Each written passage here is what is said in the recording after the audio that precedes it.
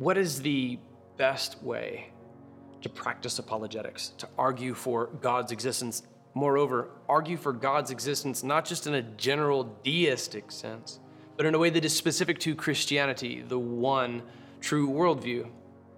You could use what's called the Kalam cosmological argument, but it's not exclusive to Christianity. It's even named after a Muslim theologian.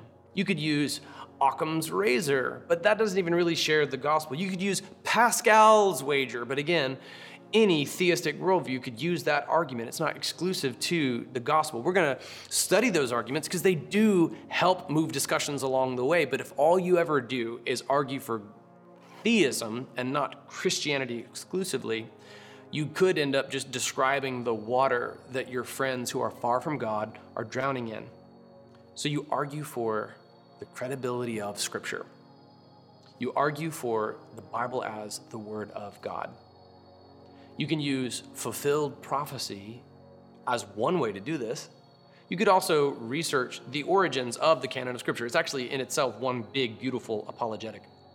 Go and study the councils of Nicaea to see how Scripture came about. It's really incredible. The historicity of Scripture, meaning like the way it is credible historically, is phenomenal. There's no other ancient document that comes even remotely close to this. The second best ancient historical document that we have is Homer's Iliad, and we have 10,000 fewer ancient copies of Homer's Iliad than we do of the Bible. It is a tour de force in historical credibility and consistency. It's absolutely phenomenal. 2 Timothy chapter 3, verses 16 and 17 say, all Scripture is inspired by God. Some translations say breathed out by God. I think that's a pretty accurate translation too. Thuma pneumatos, the one place this word appears in Scripture. It's breathed out by God and is profitable for teaching, rebuking, correcting, and training in righteousness, so the man of God may be complete, equipped for every good work. When you argue for the credibility of Scripture, the historicity of Scripture, fulfilled prophecy throughout Scripture, and the modern day transformative impact that the Bible has on people's lives, not only are you arguing for God's existence, you're arguing for exclusively the existence of the Judeo-Christian God, exclusively for Jesus as Lord, and that's actually salvific.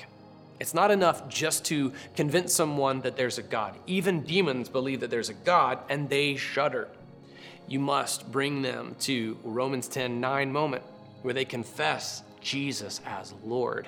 That means that repentance is going to happen, right? They believe in their hearts that God raised Jesus from the dead, and then they are saved.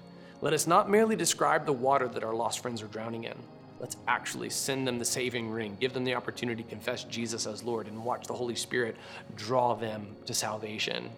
If you argue for the historicity of Scripture, the fulfilled prophecy of Scripture, the transformative power of Scripture, this is the most concise way to practice all of apologetics.